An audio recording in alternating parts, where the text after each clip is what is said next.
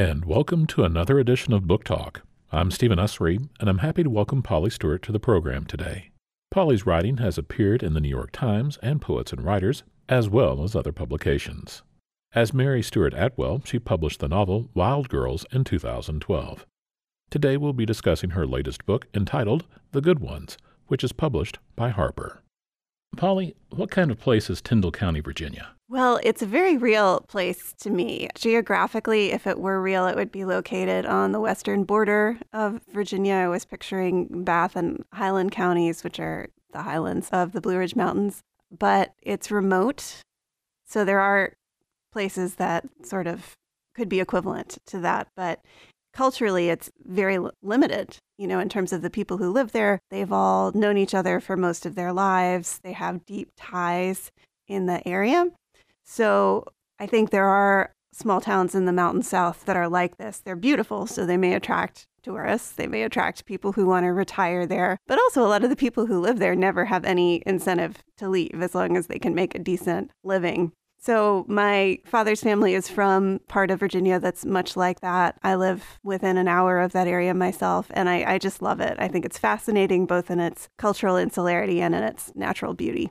How would this area compare to the national preconceptions of Appalachia?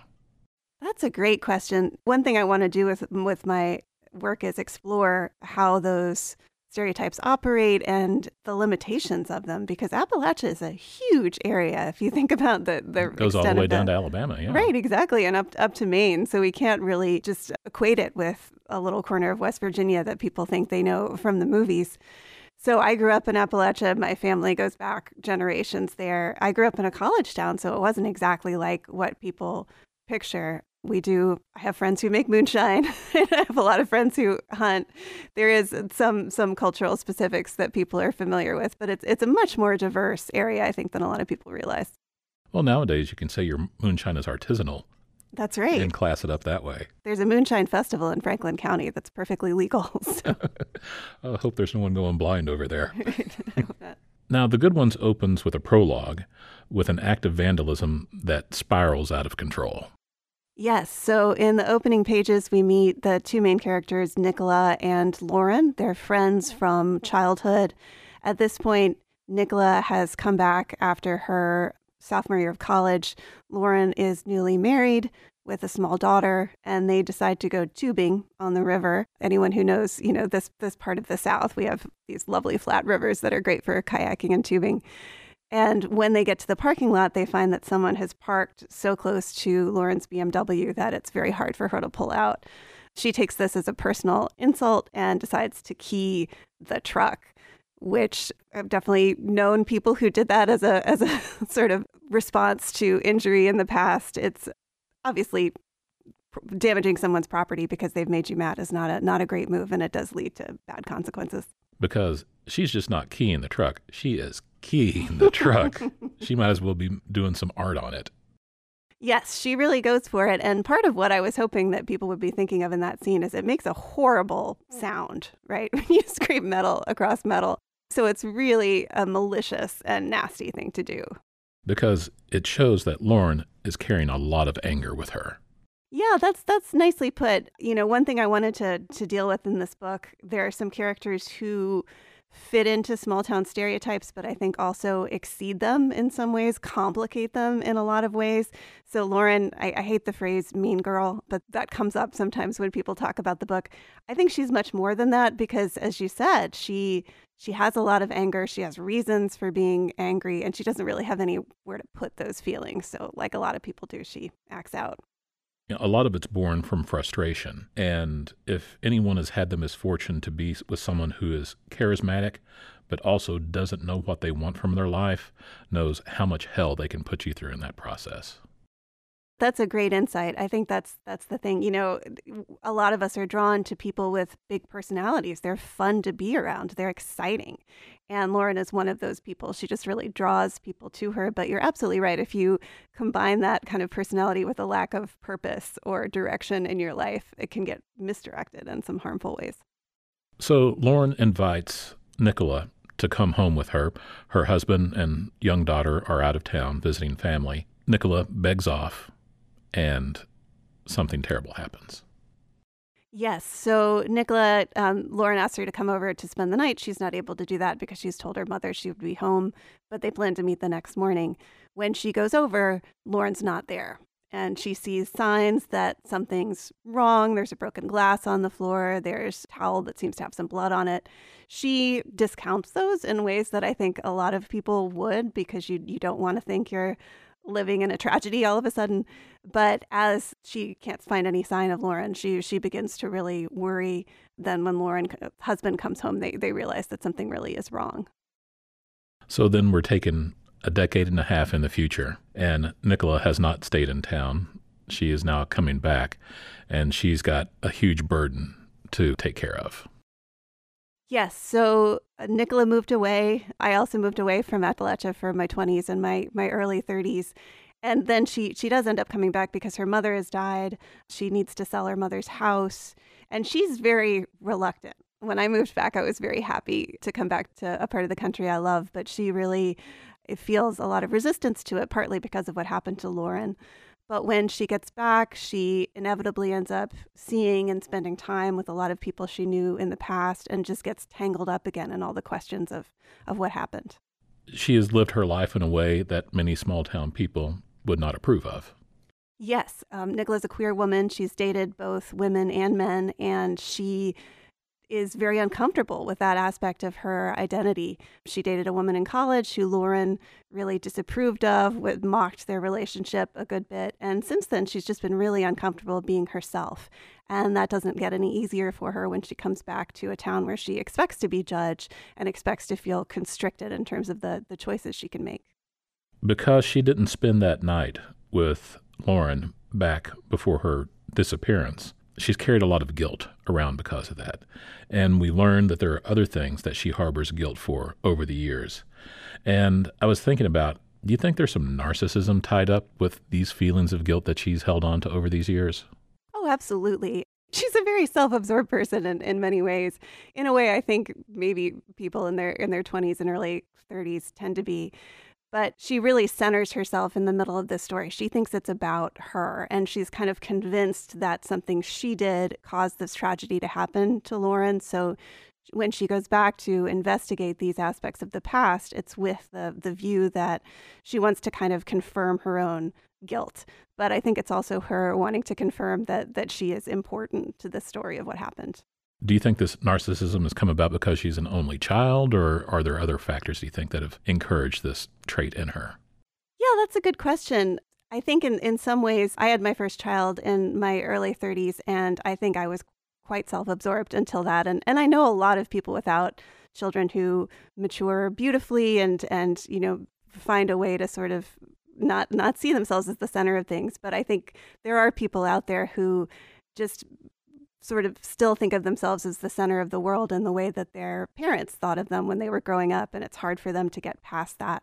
So I see a lot of my younger self in Nicola, but it really is, to the point where some of the other characters in the book say to her, you have to stop thinking about these things that happened 20 years ago. You have to move on. And that's very hard for her to hear. Since she has left Tyndall County, she's earned her PhD, and she's got stuck on this track of 1-2 year appointments as adjunct faculty around the country. And so she has just been moving constantly all this time. Yes, which is something that happens to so many people in academia more and more. I also teach college. I was relatively lucky to find a job that I was very happy in and I just wanted to stay in. But Nicola hasn't had that level of success as yet. And it just, as a lot of people know, it just gets harder and harder to find those long-term academic jobs. So she feels that she's been promised a future in a lot of ways that now she can't access, and she feels a lot of resentment about that. So beyond being a mother and seemingly well-adjusted, there are similarities in your biography and Nicola's. Where do you think you're the most different? Well, I did feel self-conscious, I guess, about not being a queer writer writing about a queer character. There are a lot of questions about how we can write about an identity that isn't our personal identity. I felt that if I illuminated her character as I saw it in a way that was honest, that, I wanted to be fair to her as a person. Also, I think her anger toward our hometown, I think is completely understandable. Like I said, we shared that experience of homecoming to Appalachia, but I did it willingly and was happy to come back. She's not.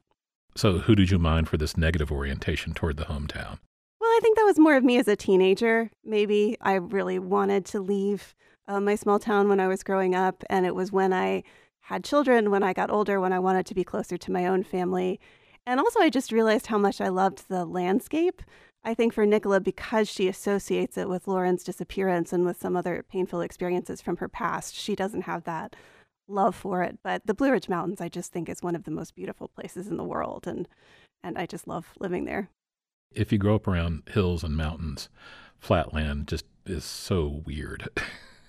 It's really true. It's funny to hear that here in Memphis, and I love this city, but it is, I lived in the Midwest for a good part of my 20s and 30s, and that part was rough for me. Now, a person whose influence has been huge, but by absence, is Charlie Smalls. Yes. So Nicola's mother came to Tyndall County from West Virginia.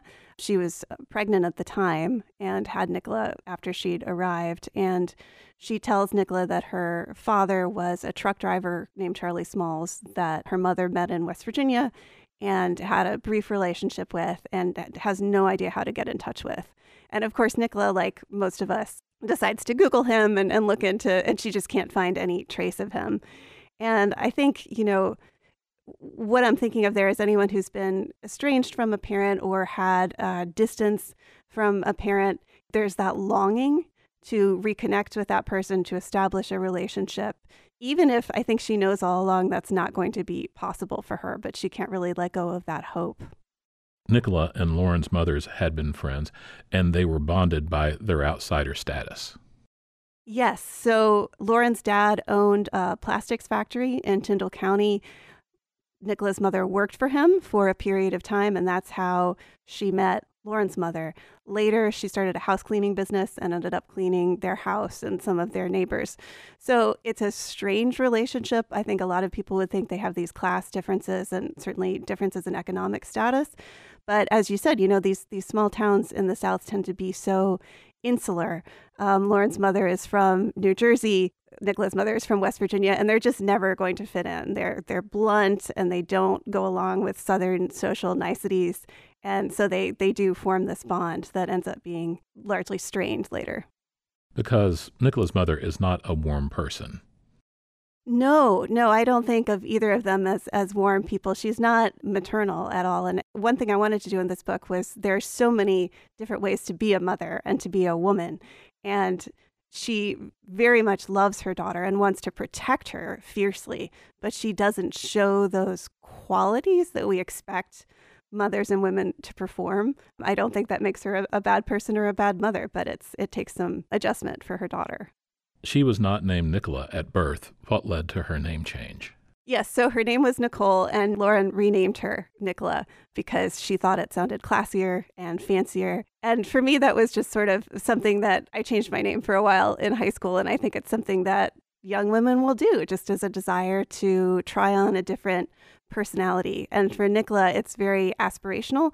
She would rather be Nicola than Nicole, so she ends up taking on that role, even though it's not in some ways her real self. Well, and you've changed your name recently as well. Yes, I do publish under a different name than my legal name. That was a Publishing World decision, but I also, my legal name is Mary, and my family's always called me Polly, so I'll really answer to all kinds of things. So Nicola has come back to town. She needs to dispose of her mother's estate. She has a house that she needs to fix up, and it's pretty fortunate that one of her friends is a real estate developer and salesperson and who can help her out. Yes. So Lauren's husband, whose name is Warren, they were originally matched up in middle school because they had rhyming names, as middle schoolers would do. He is a real estate agent. His family owns this brokerage in Tyndall County. So, of course, Nicola goes to him for help. She's also always been attracted to Warren. He was a successful athlete and kind of the cool guy in town and high school.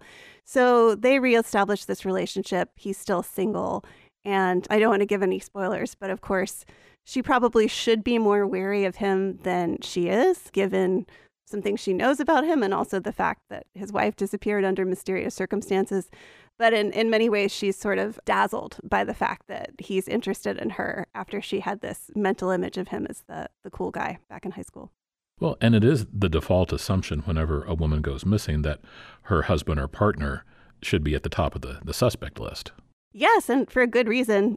So sociologically speaking, there are good statistics behind that. But of course, in a thriller, we want to consider all the possibilities. Warren is not always a nice person. So, I hope that the reader will be a bit more wary of him than Nicola is. One of the reasons he may have skated the suspicion from law enforcement in the investigation into her disappearance is because he's from the Ballard family, and that means something in Tyndall County. Yes, it was really funny to me. I already drafted this book, and I think it had already been sold when I became familiar with the case of the Murdaughs down in South Carolina, that I know a lot of this have followed. And I thought, well, that's the Ballard family. That's exactly how I imagine them. The Murdaughs, of course, there are quite a few crimes that they've been associated with. But I think it is a reality in these small southern towns that if you come from a moneyed family across generations that has a certain amount of status in the community, people are going to look the other way. The police chief knows your dad. Everyone you meet has some kind of connection. So Warren has grown up not with bad intentions, but with the assumption that he could kind of do anything he wanted to do. So that can not necessarily be good for your character. I'm a nerd, and so I like to look up name meanings in novels to see if there are any resonances going on there behind the scenes. And Nicola means people of victory, and Lauren means victory. So even in their names, they're intertwined. That is really interesting, and I wish I could claim that I already knew that. I did not. The first name that came to me in this novel was Warren, because I thought it was such a great name for that sort of guy. And then that means keeper of the land, by the way. Interesting. Well, that works perfectly. And then Lauren, I think of as just sort of, it's a regular girl's name. Everybody knows a lot of Laurens, so you could kind of illustrate that character in a number of ways. And then Nicola had that change of her name from the more common form Nicole, which I thought just worked perfectly. It was something she would do. Much like Warren, Lauren is the golden girl of her high school. But as time goes along, we learn that it's more gilded than 24 karat. Yes. Yeah. So Lauren has, again, been in this role. Her family's not local, doesn't go back generations the way that Warren does, but her dad owned this very successful business. They had a lot of money. They lived in the right part of town. So she's set up to do well in this community. And she's very beautiful. She's very smart. And I think it's her intelligence that's kind of the problem, because on some level, she probably knows that she should be doing something else or wanting something else, but she can't figure, as you pointed out, she can't figure out what that is. So the easy path, the path of least resistance for her, is to marry Warren, to settle down in their town, to be what she's expected to be. That doesn't make her happy, but in her early 20s, she doesn't quite know what to do about it. Warren has a younger brother, Sean, and Sean is pretty much the opposite side of the coin from Warren. Yeah, and I think poor Sean, he has a lot of younger brother issues. He's not as good looking as Warren. He's not as athletic as Warren. So he's always kind of been secondary, including to their parents. He was the one that Nicola knew better in high school. They were very close. Their relationship ended badly. And then he ends up coming back to their hometown to take over as the principal of the high school, a job that he's very good at. Trades like Warren on some of the advantages of being a Ballard, but seems to be doing a better job at actually contributing to his community and caring about people. Like all the characters in this novel, I don't think he's necessarily what he appears to be at first, but he seems to be the good brother. And given his troubled history as a teenager, has made him more empathetic to kids with problems in school, and has a great rapport with them. Someone asked me the other day if I'd had experience teaching high school, which Nicola ends up doing in the book, and I've successfully avoided it. I think I've taught every other grade level except high school because teenagers, as we all know, are so hard to deal with. But Sean is just really, as you said, he's really good with them. He really likes that population. And I think, they're the best at sniffing out BS, and they can tell when someone's being real with them and someone isn't, and he just has that gift.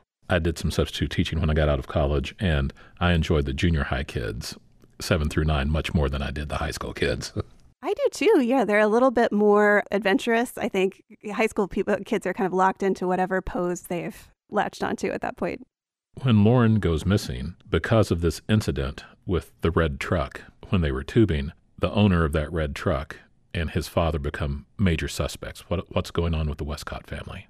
So the Westcotts are a different, again, sort of a different social status than most of the characters in the book. The first character we meet is Dale Westcott, who owned the truck that Lauren keyed in the parking lot. And obviously he's an immediate suspect when she goes missing, because this is not a provocation that a lot of people would let go unchallenged. But they also have a relationship, Nicola and Lauren, to his daughter Jessie, who was Nicola's best friend from elementary school on. And there's also some past issues between her and Nicola that they think may have contributed to Dale Westcott being angry with Lauren. Because Nicola kind of left Jessie behind when she exited her ugly duckling phase and became pretty enough to go with the cool kids. Yes, so Jessie is just a different character in high school. People perceive her as weak, and of course people like Lauren, who are always looking for someone to victimize, she was an easy target back then. She comes back in the book as an adult, and she's honestly the character I relate to most in the book. She just is completely willing to move on with her life and sort of accept the responsibilities of adulthood in a way that the other characters really struggle with.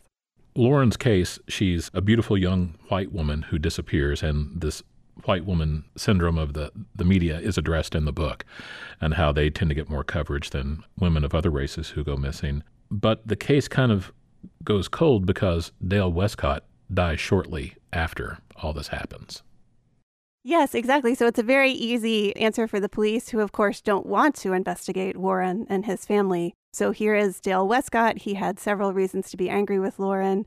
He has died in an incident that may have been an accidental drowning, may have been suicide. So case closed as far as they're concerned, although it's technically open. No one was ever charged, but they have no incentive to investigate the case at that point. And that's one of the things that angers Nicola, because she does feel that Lauren's case deserved more attention.